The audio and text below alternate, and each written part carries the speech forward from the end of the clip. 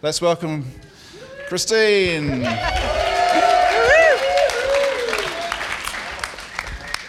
Pleasure to be with you, and I'm a recovering overachiever, so I've tried to do this in 9 minutes and 27 seconds, so we'll see how we go. The crisis of historical amnesia. Imagine you hit your head tonight as you fell into bed. You woke up tomorrow morning with amnesia.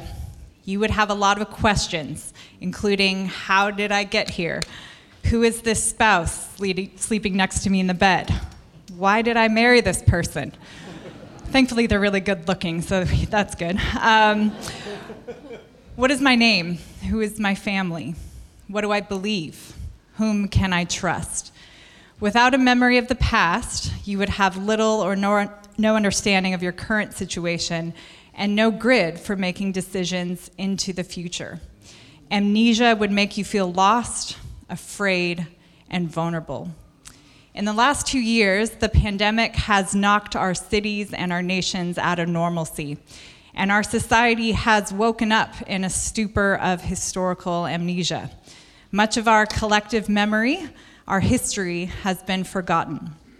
Therefore, everything has been labeled unprecedented, and the lessons of the Bible and the lessons of the generations that have gone before have been forgotten, or if remembered, often misapplied. As a result, we are feeling the crisis of historical amnesia. People within our churches and within our cities are feeling lost, vulnerable, and afraid, and are asking, who am I? How did I get here? Who is my family? What do I believe? Whom can I trust? We learn from history that worldwide crises often leave people to feel lost and in a type of amnesia. As Andrew mentioned before, the generation that came to adulthood during World War I in the early 1920s was labeled by its contemporary Ernest Hemingway as the lost generation. This generation had seen the slaughter of war and fought in trenches and with machine guns and with poisonous gas. Young adults were trying to make sense of a world in which a 4-year-long war resulted in 20 million men dying, an additional 21 million men being injured. That just resulted in a stalemate. To add insult to injury, that generation saw the Spanish flu pandemic that hit children and young adults disproportionately.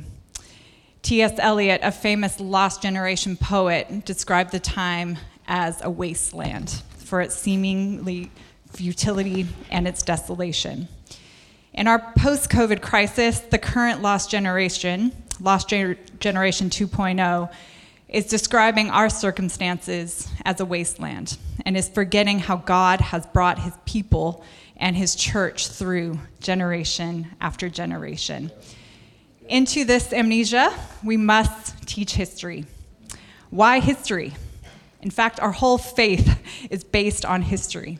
We are a people who believe that God created the world, that God initiated that Jonah be swallowed by the fish, and we believe that Christ died on a cross and rose again on the third day. We are a people of history, and as a people of history, we need to heed Gavin Ortland's advice that sometimes the best way forward is paradoxically to go backwards. The danger of historical amnesia is that people try to make sense of the world without having any context of where they are in the story, and they have no perspective. So it's kind of like me walking into a conversation about Arsenal playing Tottenham next week, and I don't get why it's such a big deal that Arsenal might get fourth. I'm lost. I'm American. I don't get it. I don't get the importance of the story. But people are lost in ways far beyond that and not knowing where they are in this time. But into that lostness, we have the greatest book of history available to us, the Bible. The Bible is the meta-narrative of all history. It is his story. It is about God and his people and humanity's beginning, middle, and ends. Every event in history And every event in your life, in your history, fits within this arc of his story. The Bible describes 4 stages of history: creation, Genesis 1 and 2; the fall, Genesis 3 through 11; redemption, described Genesis 12 through Revelation 22; and consummation, described in Revelations, but obviously hasn't yet happened. In this book, we have access to know where God has led us, how he is redeeming us and his creation back to himself, and where he is leading us. The Lost Generation 2.0 can be reassured by knowing what stage of history we are in. And the Bible informs us that all forms of lostness are ultimately not connected to a particular crisis, but rather from the original crisis of man's sin and separation from God. But into that lostness, biblical history gives us great hope of God's redeeming work at this time in history. Within this redemptive stage of history, we know that Jesus left heaven and came to find and save man who didn't realize how lost he was without him. In doing so, Jesus split history in 2. The BC, the before Christ, is gone, and the Anno Domini, the year of the Lord, has arrived. And as an ultimate act of redemption, the sinless Jesus died a brutal death and hung on a cross to pay once and for all the sin and rebellion of humanity, so those who place their trust in him never have to know lostness again. At this stage of history, we are still grieved by various trials. We live in creation that is still subject to futility. Yet because of our great Redeemer Jesus, we have the joy that we know that we are partaking in the same sufferings as he did, and that he will actually be glorified through what we go through. And whatever we face, we get to live in the beautiful redemptive promise of what Jesus said: "Behold, I am with you to the end of the age." And finally, the Bible gives us insight into that end of the age, the end of the story. In the last couple of years, we have seen many people obsess unduly about this stage. And Jesus' words to his disciples, who were also prone to the what next syndrome, are the same words he has for us.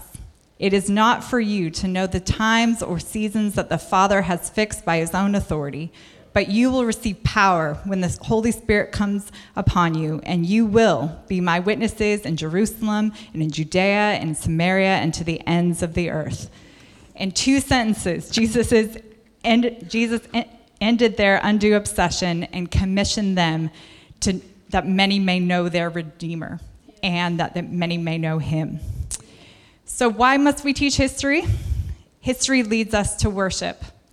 When I think about what Christ has done, how he entered into history, how he entered into my story. He ended my BC. He's ended your BC. And we have thousands and thousands and thousands of years to praise him that the year of the Lord has come.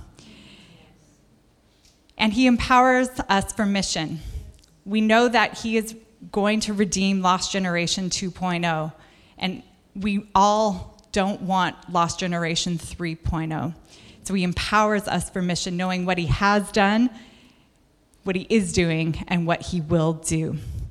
So can I commission you, brothers and sisters in the faith and fellow historians, those who love his story and who have a story of what God has done in your life and how he's been faithful to you. Please be historians in your homes. Please tell your kids what he has done in your life. Talk about your story. You can be raw, you can talk about the facts, but talk about his faithfulness more. Talk about it in your churches. Talk about it in the coffee shops, in your life groups.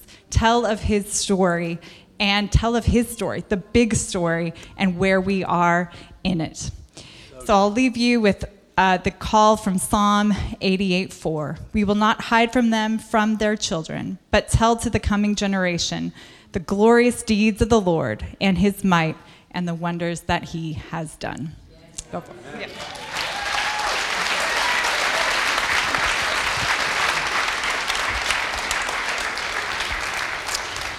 Thank you, Christine. Arsenal Football Club, Woolwich, Arsenal, Woolwich, south of London. A naval base, an arsenal, weapons store, had a football team, Woolwich Arsenal. Moved north the River Thames, lost to Woolwich, became Arsenal. Still a terrible team. And next season, Bournemouth are going to beat you. Up the cherries. Anyway. Was that a question? They just lost. Just a bit of context. So that was awesome, Christine. So how do we, one of the issues I think particularly the last couple of years I've felt is if people had a clearer idea of history, would be able to keep things in more proportion. Because it feels that part of the crises we go through at the moment, and I think Andrew kind of touched on this helpfully earlier as well, is that because we just haven't been used to these kind of crises, they come and we think, this is unprecedented. And I mean, as Messalas helped us, the fall of Rome in 410, that's much more significant than the stuff we've been through. And I think, in my context, Grace and I have recently we like cycling, we've been visiting lots of villages in Dorset. And every little Dorset village has a war memorial. And often on those war memorials, the 1914-18 war, there will be 2, 3, 4 brothers, one family, wiped out. And then there'll be a plaque on the other side for the Second World War, and there'll be the same names. And that's just unimaginable in our context, to think about whole families wiped out in war. But I found that actually people haven't really wanted to learn the lessons of history. It almost, if you try and put things in proportion, it almost sounds offensive because of the current crisis or being insensitive to the current realities. So what would your advice be to us? How can we, and people need to know more history than just watching Call the Midwife. I mean, that's not the... It's a start. Supports Arsenal, what is Call the Midwife? So how can we, what would you say? How do we fix that problem? What's your practical advice? How do we do that? We can start by watching Call the Midwife. I think honestly our greatest asset in history besides the Bible is the history of this room.